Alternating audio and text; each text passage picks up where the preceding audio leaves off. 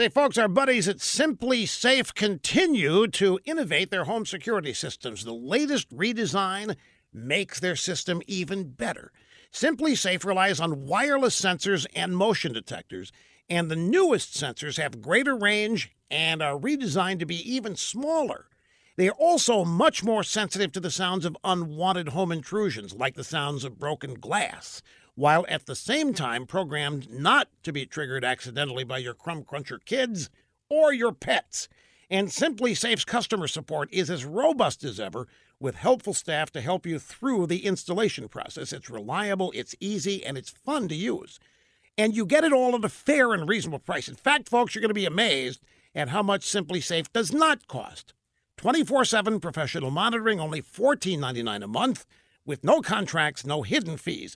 Go to simplysafeusa.com. That's simplysafeusa.com. That's all you need. Well, the latest episode of Trump Hate comes from the Houston area. Kelly Burke, a West University Place councilwoman, yelled at a group of teenage girls because one of them wore a Trump T-shirt.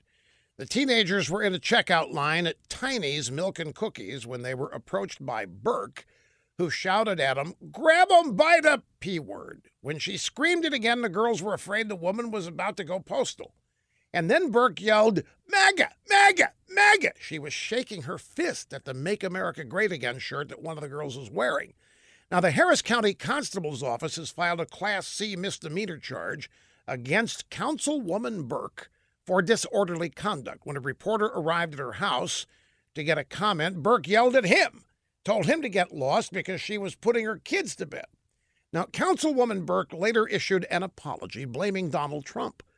Through her lawyer, she said, "I do not believe repeating the words of the President of the United States is a crime. However, I will apologize again on behalf of myself, the President of the United States, and all the media outlets who repeated his words both electronically and in print."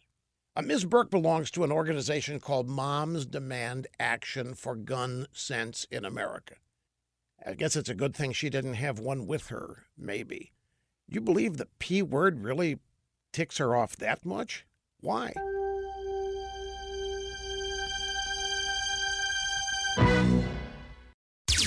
With Rush 24/7, you never have to miss one word of the Rush Limbaugh Show. And now, new yearly members get Rush's exclusive tumbler.